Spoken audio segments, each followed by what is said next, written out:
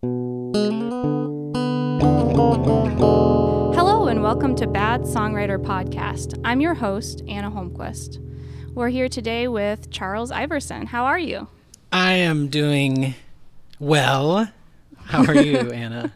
I'm okay. I'm at an Airbnb in Michigan right now, surrounded by snow. There were some deer in the yard this afternoon. It was very lovely. So I'm really in the cozy February wintertime feelings right now. Incredible. What size were the deer? You know what? There was a smaller one, and then there were two that were a little bigger. And when I looked at them out the window and got excited, they all looked at me. It was great. It's incredible. They knew it. They were sharing a moment with you. They're saying, wow, this person sees us as what we truly are, which is deer. Mm-hmm. And they're pumped about it. Yes. But we're here to talk about bad songs, not deer.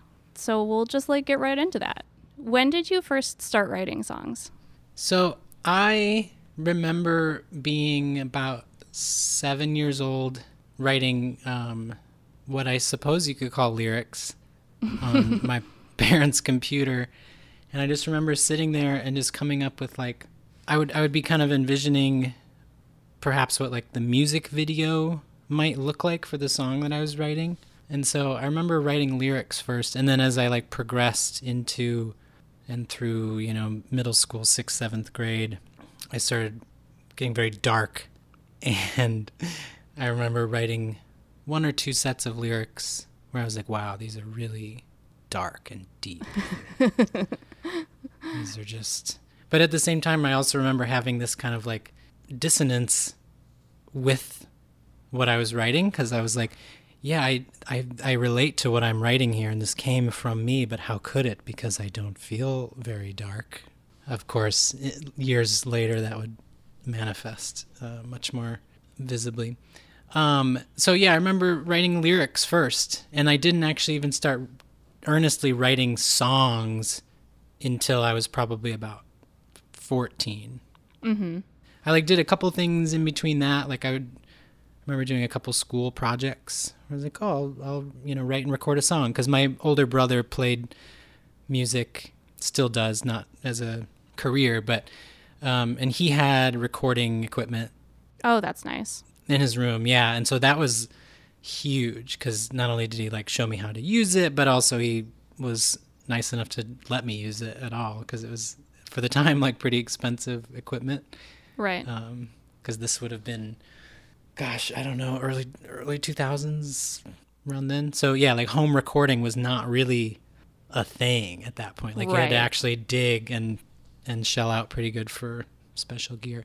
But not until I was 14 did I really start actually writing songs, and because I didn't really sing until then. I was horrified of letting people hear me sing until about then. So. And what instrument did you play? I, at the time, was primarily a percussionist, and that sounds pretentious. What I mean is I played drum set and didn't give a shit about mallet percussion. I wish I did, because I struggle teaching that to my students now. But I was mostly a drummer, and then I had been picking up guitar because we had them around. And so by the time I started writing, I was primarily writing on guitar. Well, you brought some tracks today to share with us. Oh, God, is there one that you want to start with? Let's do it chronologically. We can start with the song The Stranger by my band in high school called The Bugs as Trees. I was in high school when I wrote and recorded this, and that's about all we really need to know, I think.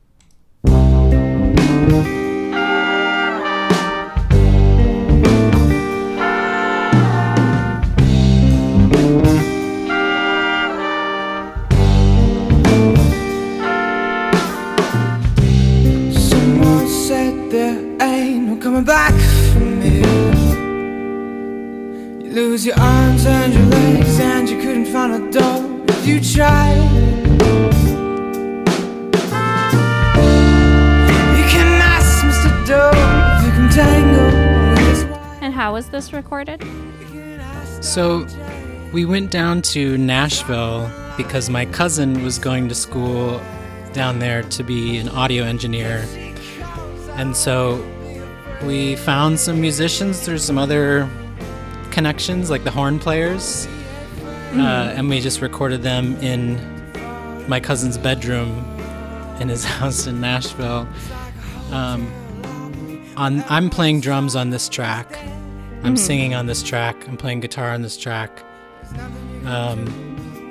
Alec Watson is playing keyboard on this track, and Alec was then the keyboard player in my current band, Iverson, for the first many years of that band.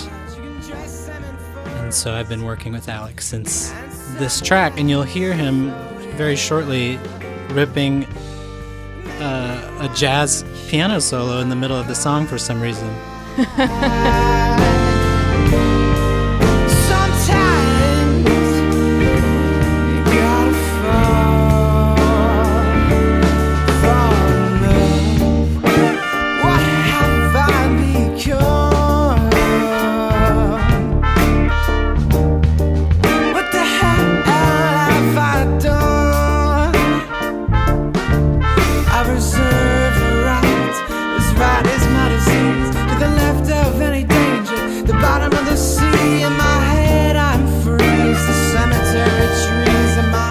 This project together?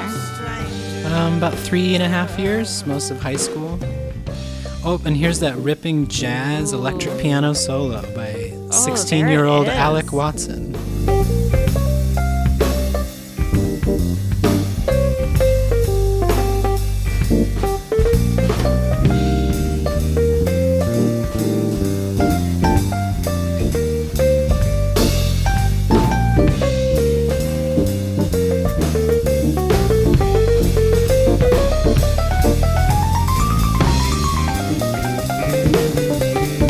We just really wanted everybody to know that we were high school jazz musicians. I can tell. And you know what? I think everybody knew from this track.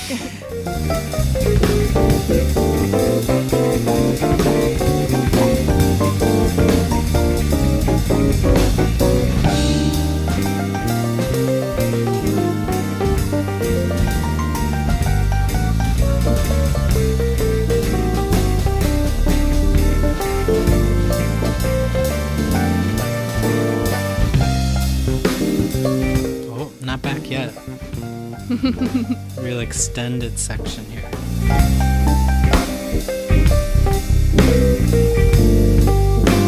Did you release this as part of an album? Yeah, this was part of a double album we released. Whoa. Yeah. This band was fronted by me and a friend of mine in high school who also was a pretty prolific, relatively speaking, songwriter. Mm-hmm. And so we just had a lot of material, more than one may typically have as a band in high school, but a lot of the material was quite different, so we chose to record a long double album.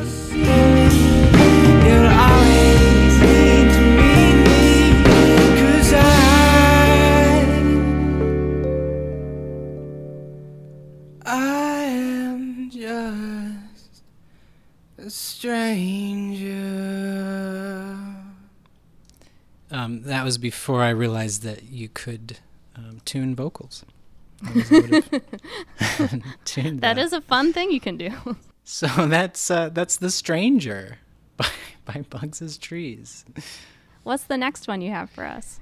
Oh, shit. So the next one is apparently a song called Days We Once Knew. I had the date 11/6 on this, November 6th. This would have been November 6th, 2013. And it was a demo that I had put together and kind of half completed, which is often what I'll do before I'm certain that I want to commit to a song. Right. And that's what this one is. And this one is ultra bad. I feel like this one is objectively bad, which I'm sure we'll discuss the nuance in a little bit here. But yeah, this one I think is just objectively bad.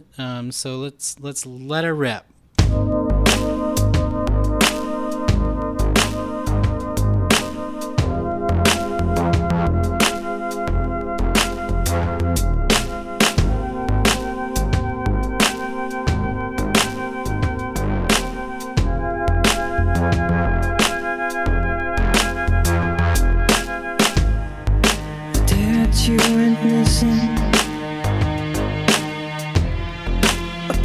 God ain't listening.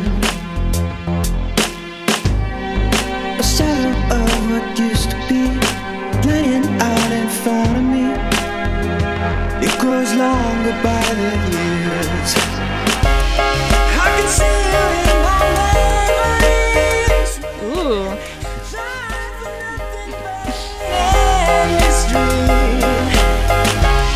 Now the time has made you lose your mind. The days that we once knew are far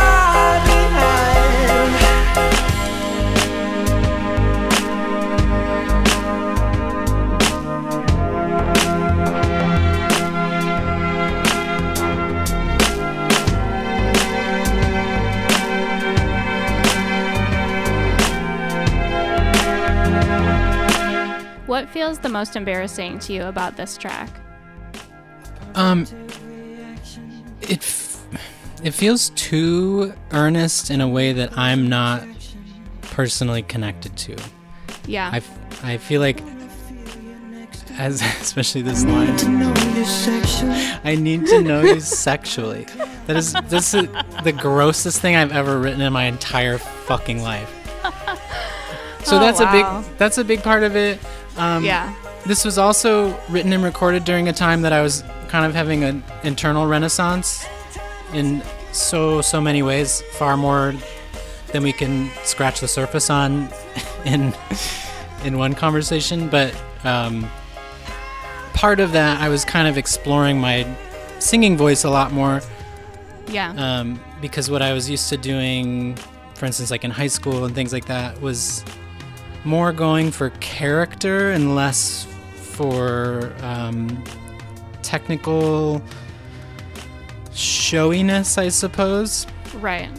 And so I was kind of exploring that because I was getting super into vocalists like Jeff Buckley, and I was deeply reconnecting with like a lifelong affinity with Freddie Mercury. Yes. And so I was kind of exploring. Wow, it's getting so intense. I forgot about this part. I was just kind of exploring my range, like my literal vocal range.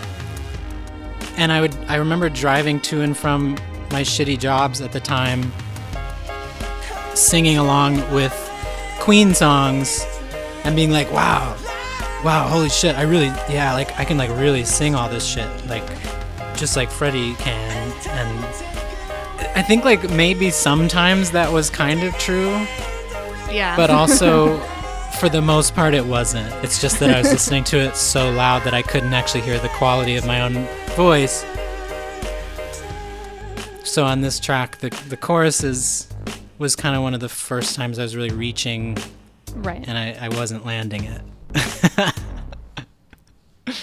Yeah, I can connect with that feeling too, of like just feeling like older material is earnest in a way that you're not, and also can connect with the idea of like not knowing where your own voice sits yet, and like not being comfortable with your own range. Like I think I just have so much better understanding of like what I can do vocally and where my range is and what is going to sound like good for me, and like where to, like what key to place a song in when I'm writing it, you know, to really like maximize like the vocal, you know, the vocals on it.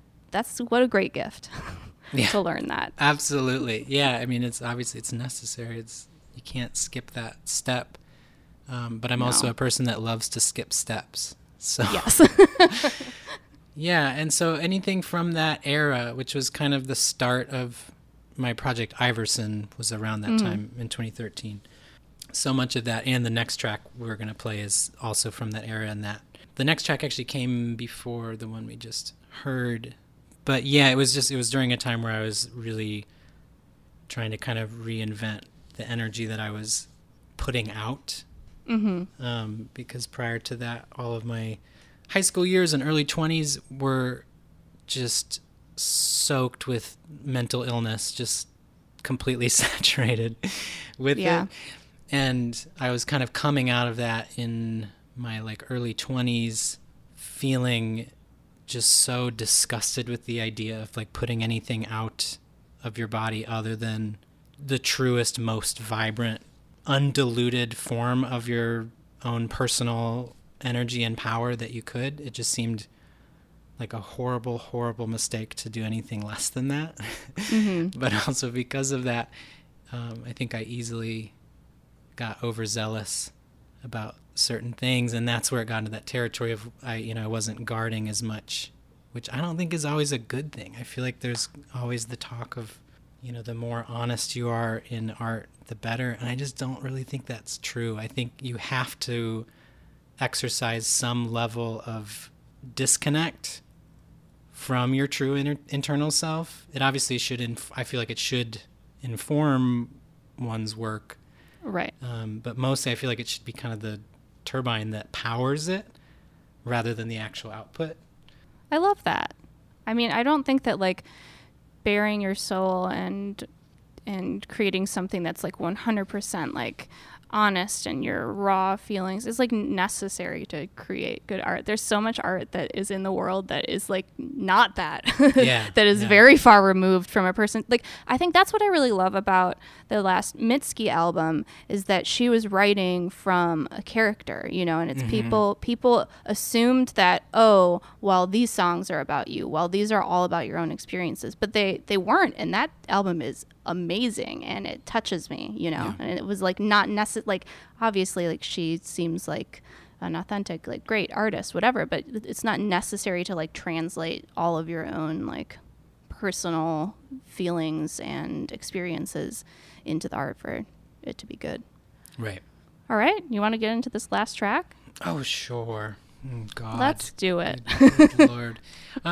Yeah, I guess my preface for this one is this was kind of the first entry into kind of what I feel like, was my, at the time, new identity in so many ways. And so this one was kind of this like revolutionary moment for me. I remember being down in my basement in Nashville where I was then living at the time.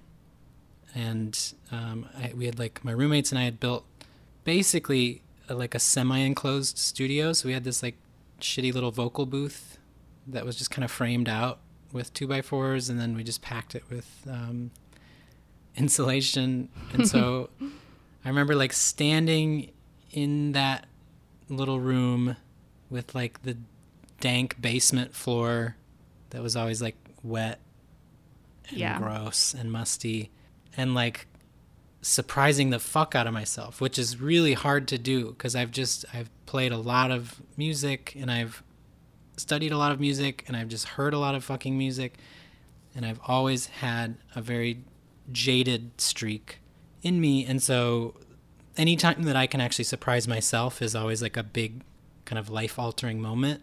It doesn't happen often, but this was one of those times. But again, just goes to show that it's the product of these big things, or these super earnest, pure things aren't necessarily always your best work. So again, you'll just hear the overzealousness and my obsession with Freddie Mercury at the time. So this is Stand Up by Iverson.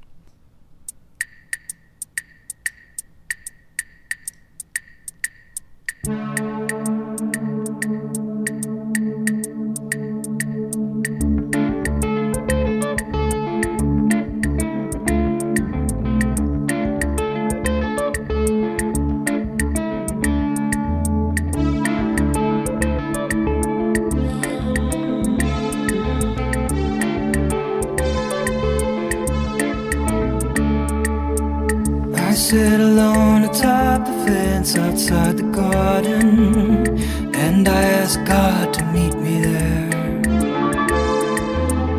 Our conversation made me tired and I fell asleep off the fence. I landed on my feet. Yeah, I landed on my feet again in a strange new land.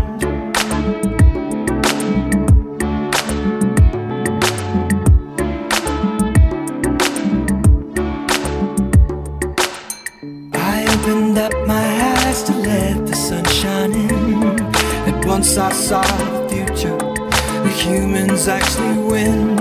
We find peace within love replaces God. We had to find a better way, 'cause all the money's gone. Yeah, all the money's gone.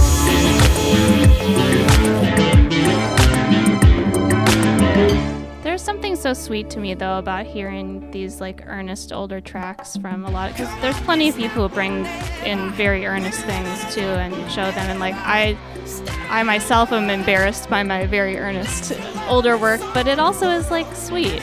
It's like coming from such a sweet place. I do agree. Stand up, come on, fight for what's your word.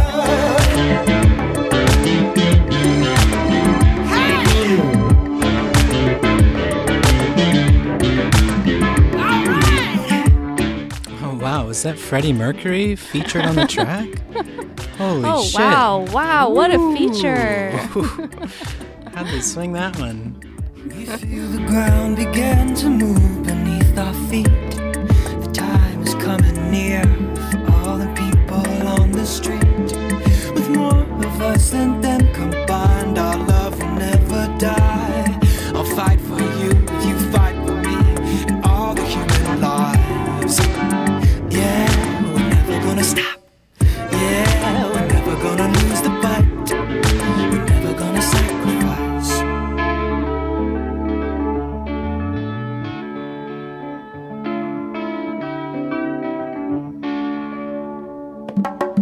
Come on, it's now or never. We've been living a life forever. Stand up. That's a loving song the world. Give me a life forever. Is this a song you released? No, this actually never got released in this form. It got re-recorded and released later.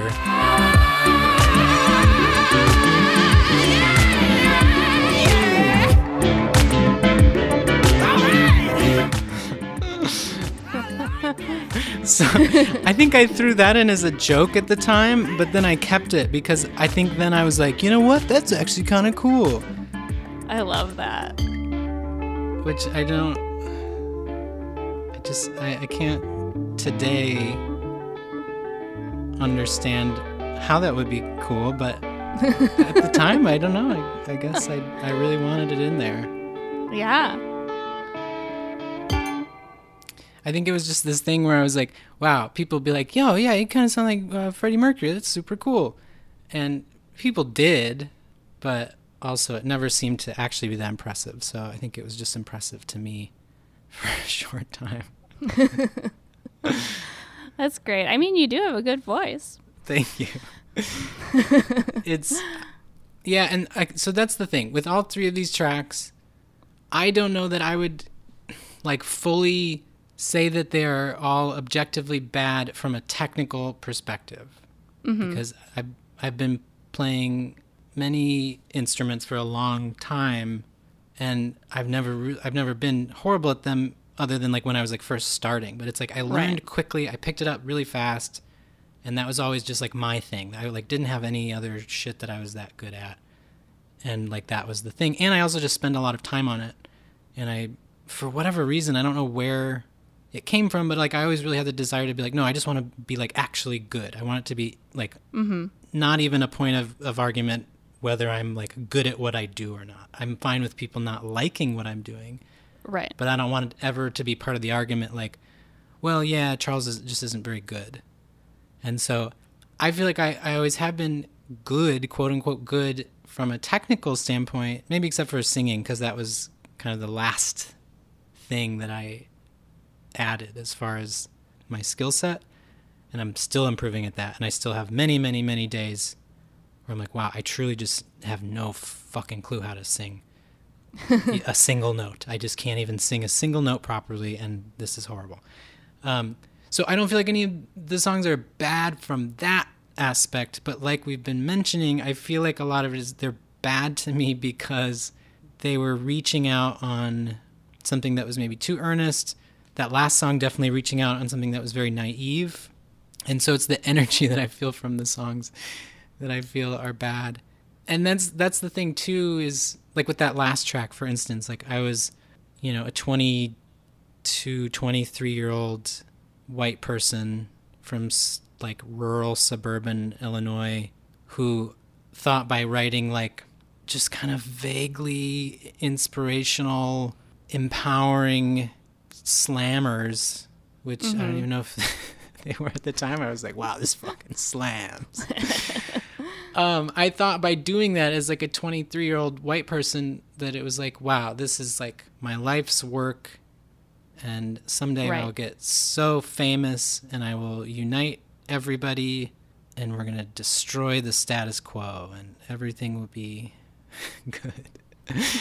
And that was kind of the impetus of the Project Iverson from the start. You know, and a lot of it was internal. It wasn't always like, yeah, I'm going to go be this guru of peace and indie pop dance bangers. A lot of it, that was just kind of outwardly what I was trying to do. But inwardly, it was more so just that like renaissance of like, I'm now starting to learn how to live with mental illness, but I've also reached a point with coping with mental illness that I don't really even have that severe of side effects from it anymore. And so it was kind of a celebration of that, but also trying to buck a past of just being so fucking depressed all the time and just letting that poison all of my music and my relationships and just all of my interaction with people and how I saw people and how I perceived and judged other people and how I perceived and judged myself. And so it was just kind of a celebration of being able to shed some of that skin that I had been living in for like almost a decade at that point and really struggling in and stepping into kind of this new identity. So a lot of it was that. So it does, and I still do believe to this day that that's like, that is a good thing. That's a truly good thing that was happening at the time. But on the outside, I was also just doing a lot of drugs and would just basically just be ranting about social justice in like shitty dive bars in Nashville to my stoner friends. You know, I mean, true things were said. It's not like I was that off base with anything, but it's just kind of like over the years I've dropped a lot of that with Iverson because I feel like a large portion of that is not really it's not my responsibility to be the one that people are listening to for that kind of information and data. So I think that's a lot of what it is these songs are bad to me because I was searching for something while I was making them. And so they're not really efficiently delivering anything good from that sense. And how would you say like over the years your process of songwriting has changed? I've really developed a formula at this point, and I kind of hate the formula, and that's something I've been struggling with lately is breaking out of it in some fashion. But I think I developed this formula just from an idea that got into my head many years ago. If you take a song and then just strip it down to just the chords, the melody, and the lyrics, it should stand alone as a great song. And I love good production, and you can put great production, but even if you produce the shit out of a bad song, it's still going to be a bad song. You know, it might sound really cool, but that's a different aspect then. You're not really talking about the song. You're talking about the production of the song. So that idea got in my head at some point, and so I started doing that, and that's kind of turned into this formula, and I've been able to break away from that a little bit, so I have gotten better at certain aspects. I feel like the main thing that has changed is, I guess, just like the driving force behind it. I have, over the years, become so deeply entrenched in the idea that I don't really give that much of a shit about following that trope of like making music that's true to me. And I'm never going to make something that I don't like or that I don't want to hear. I'm never going to make something that doesn't contain truth coming from me. But I also just am such a firm believer that when somebody makes music or any art, you're taking that from yourself and you're giving it to the public. And once it's past that point, it's not yours anymore.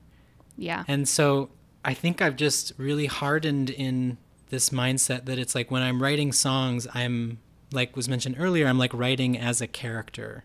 And it's kind of a foil of myself.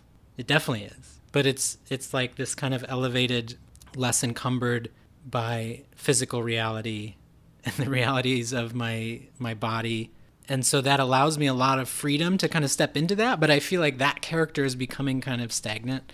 And so I feel like the thing that has changed most is I really did move into this place that I was like, wow, this is a great headspace to be in. This is going to be so productive. I'm going to get so much good shit out of this character, this like feeling, you know, this notion of myself. And I think that's what changed, but I think that's also what needs to change again. Yeah.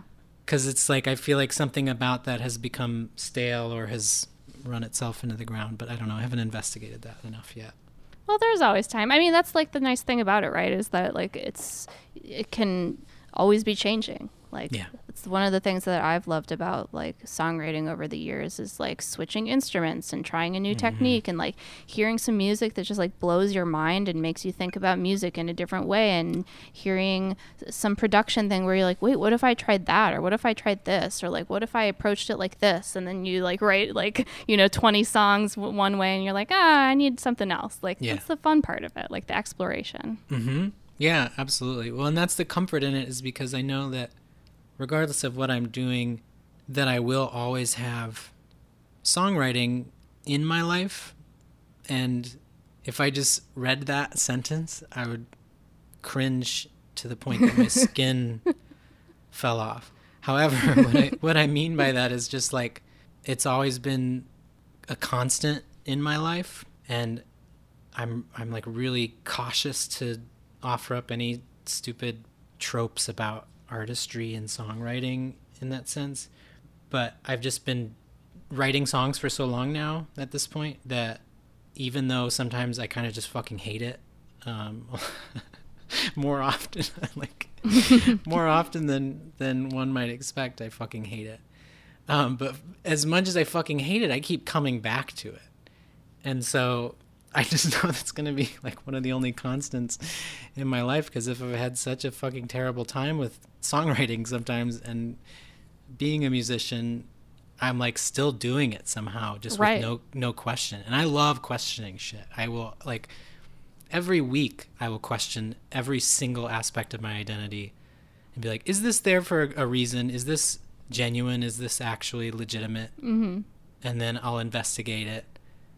And so that's the one thing I just have investigated why I write songs and why I play music so many times that I'm just like, you know what? I think this is just a thing, no matter how frustrating it is a lot of the time. I know. I think about all of the times where it's been painful or frustrating or felt thankless or useless, or like the weird fallow periods where I'm like, maybe I've written my last song, maybe I'm never gonna write a song again, that's it, you know. Yes. But it never ends. Like, it always comes back. I mean, I started writing songs in like middle school too, so it really has been like the majority of my life, you know, and it keeps happening regardless of how shitty it can feel sometimes. So I'm like, well, at this point, you know, I'm 31, so it's like seems like it's probably here to stay. Absolutely. And that's the thing too, is like, I don't know about you, but for me, I've never gotten worse. Yeah, so, me neither. I don't think so. So I'm just like, okay, well, I'll keep doing it, and then maybe someday I will think I'm good all the time. That's the dream, right? Yeah, because that's the biggest kind of mindfuck in it for me, is always listening back to old material and be like, wow, I like really put this down, because I know myself, and like I mentioned earlier, I have deleted so much old material at the time, like after making it, you know, not years later, but like that month I'd be like, yeah, that sucks, I'm gonna get rid of that. And so because of that, I've gotten rid of so much stuff that I know that if I kept it at the time, I must have really been like, yeah, this is good, this is great. And it's just a serious mindfuck to look back on that and put myself into my body and my mind back then. And it's so difficult to understand why I was so committed to so much of that. And it makes me worry now. It's like, well, what if I'm doing that with my music now? And I find that is true sometimes. And I'll go back and forth on that from like week to fucking week. And it's so exhausting, because I will hear, you know, a song of mine and I'll go, wow, this is so fucking hot. Like, I'm going to release this and everybody's gonna be like, wow, y'all, this is so fucking hot and good. And I'm just so psyched on it. And I'm just like, just feeling it so hard. And then the next week, I'm like, this is the most trite fucking garbage anyone has ever fucking made. And why am I even doing this? Everyone is better than me. Every single person who has ever played music or written a song is better than I am. And this is the worst thing I've ever heard. And then the next week I'll be like, well, I got to finish that track up because it's going to be really good. People are going to like it. And then it just kind of does this whole cycle over and over again every fucking time I write and release a song. Same here. I mean, I remember especially with the last, the full band album that I released last year, there was a point, because I was, really hyped on it. I was super excited. I'm proud of it. But, there was a point where I was just, at the other end of the shame cycle, and I messaged the person who recorded it, was mixing it and producing on it, and I was like, is this even an album? Are these even songs? I've listened to it so many times. Maybe it's terrible. Maybe this is just a collection of sounds and none of it makes sense together. And he was like, what are you talking about? I'm like, I don't know. I feel terrible about all of it, but then I think it's good now. So that's good. That's good. Right. Yeah, well, it's just such a weird process. Yeah, and it does always swing back, and nobody's ever complained. I wish they would, though. That's the thing, is I want negative criticism because through my entire life, because I started playing music really early. I started playing piano when I was 4, and then I started playing drums when I was 6, and so it's by the time I was into my adolescence and teen years, I was, objectively, at least relatively speaking, very good at the things that I did. And that's all everybody was always talking about. It's nobody wasn't going wow, Charles, that's so amazing. You're so good. And so my entire fucking life, from friends and family and people who see me randomly at shows who don't already know me and see me perform, it's always just wow, that was incredible. I have no idea how you're not famous. This is the greatest shit that I've ever heard. And it's just that and that and that and that. And I'm so fucking sick of it because it's none of those things have come true. I'm not successful. I have to work a job that fortunately is in my field. Right. But also I don't want to have to work a job because I want writing and recording and performing music to be my job. And nobody knows who the fuck I am. You know who I am somehow.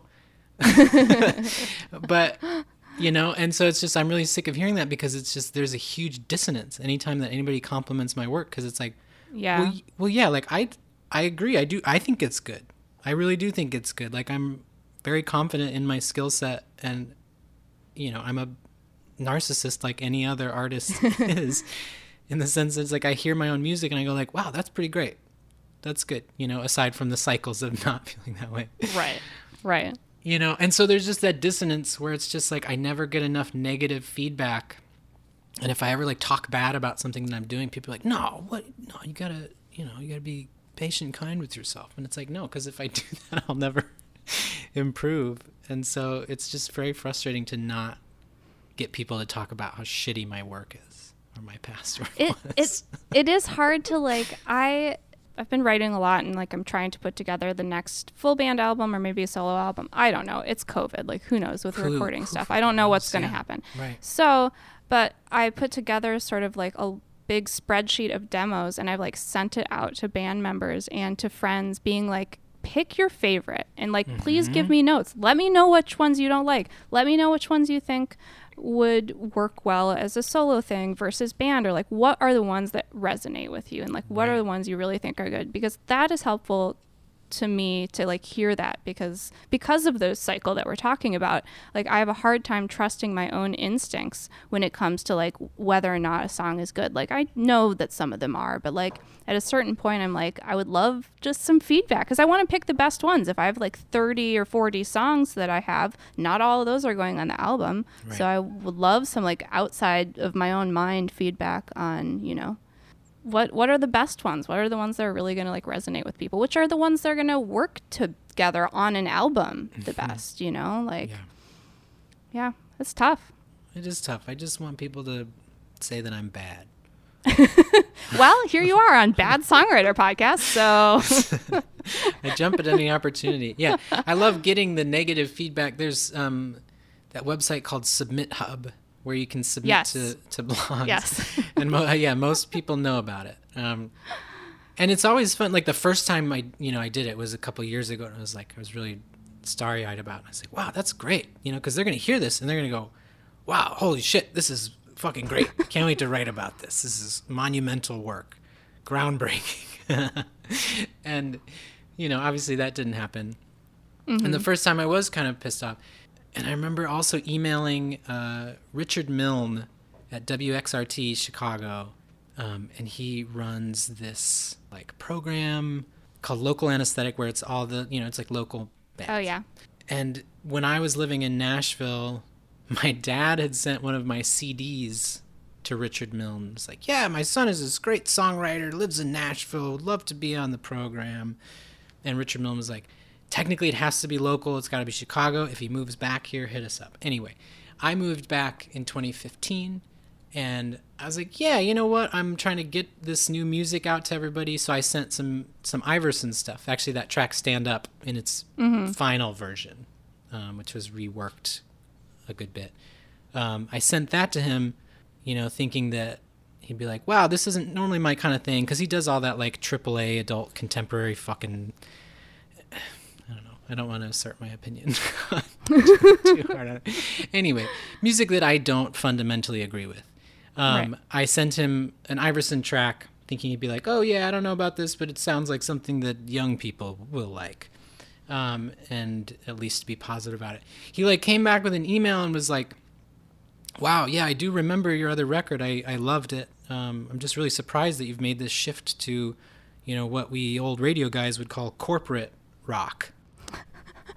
Because Wow. I guess like it had like a really heavy 80s influence as far as the palette of tones being used, which still to this day is kind of what I prefer, but that's just because the 80s were so analog synth heavy. And so it's like if you use an analog synthesizer, a lot of times people are going to be like, oh, it's like the 80s.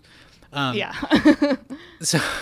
So it had that kind of polished, 80s radio rock kind of sound. And obviously with my voice, I again thought it was, kind of like, Freddie Mercury, but maybe it was actually a little more David Lee Roth than I would like to have admitted. And so, so Richard Milne thought it was corporate rock. So I sent back an email that was just so scathing, just like tearing down all of the shit that that I presumed him to like, which was stuff that I liked in high school too. But it was part of this big, just like shedding of my past. So I think I said something about not wanting to sound like that, like bullshit, poor me, indie rock, fucking flannel shit. I was so sick of. And basically I was talking about Ryan Adams. I was mostly talking about Ryan Adams. Right, yeah. Anyway, so at the time I wasn't really ready for that critical feedback. But then as time went on, I wanted it more and more because I was so fascinated anytime somebody didn't like what I did, because it was like surprising to me, because it helps me get out of that mindset of just assuming like if I like it, other people like it. Because again, one, I'm super jaded. Two, it's so hard to surprise me with any music whatsoever. And so it's really hard for me to find music that I like because I'm just so critical of it. But not even in a judgy way. It's just like if I don't feel inspired by it, I don't care about it. I just don't want to listen to it. I understand that. Well, what is some stuff you've been listening to lately that you are feeling inspired by? A couple years, like a year and a half, 2 years ago, sounds so fucking pretentious. I started getting really into Japanese city pop. You know what? What's true is true. It's just It's true. a safe space. It's just true. So like Japanese city pop is this really flashy, sometimes kind of bombastic, often like heavily adorned arrangements, popular in the 80s in Japan, but influenced by all like the American pop and funk and disco and like post-disco, especially of like the early 80s. But there's like something really special about it because also like to this day, a lot of Japanese artists are just much more willing to go full fucking throttle on whatever it is that they're doing, which that's how I operate. Not always to my benefit, but I I just identify with that so much. Just the idea of just being like, well, maybe we shouldn't, but let's do it anyway. Yeah. Like, you know, where it's like, is there a reason to do it this bombastically? And if the answer is no, then you just do it anyway, because that's what you do. So I really love that. I also listened to a lot of the last couple years, the artist Conan Moccasin, because I just was kind of having this reinvestment in guitar music that I really lost a lot of appreciation for guitar music and guitars for many, many years. And I was kind of reconnecting to it, and that was something that felt like an agreeable way to do that. And then, as always, probably my number one favorite artist is an artist named Scott Walker. And if you're not familiar, or if the listeners are not familiar, he showed up in the 60s as this kind of like pop sensation, and his group, the Walker Brothers, was kind of slated to be like the American Beatles. Like, they were just getting so huge, and they were huge success. And then he split off to do a solo career, and that was getting huge, and people were like, oh, fuck yeah, this guy's a star. And he had that like very croonery voice with these really like ornate, lavish string arrangements, kind of like the old Sinatra shit and that sort of thing. And then he just kept making these solo albums, but they kept getting weirder and weirder and weirder. Eventually, he just disappeared for like 10 or 13 years. And then when he came back, the album that he made and released was just like the most dissonant, horrifying music that anyone has ever heard. And then he just continued doing that until he died like a couple of years ago. Scott Walker's probably my number one favorite. So I'm always listening to Scott Walker. Both his pop stuff in the 60s and 70s and the horrifying dissonant stuff, which is really comforting and beautiful to me for some reason. But yeah. Love that. Well, thank you so much for being on the podcast. Absolutely. Oh, I hope we got that slosh in there. That's going to be a I'm good sure we sound did. effect. Yes, thank you so ASMR, much right? for having me. It's been an absolute delight. Wonderful. And thank you, everyone, for listening. Bye.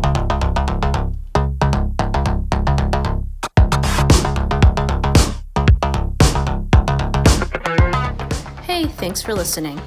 I've put a link to Iverson's music in the episode description. You can find us on Instagram at Bad Songwriter and on Twitter at bad_songwriter. If you're enjoying the show, we'd love it if you could rate, review, subscribe, follow, tell a friend about it, share about it on social media. All that really helps us out. If you're a songwriter who wants to be on the show, you can email me at badsongwriterpod@gmail.com. Hope you have a good week. Bye. Don't need agenda to know this love is mine.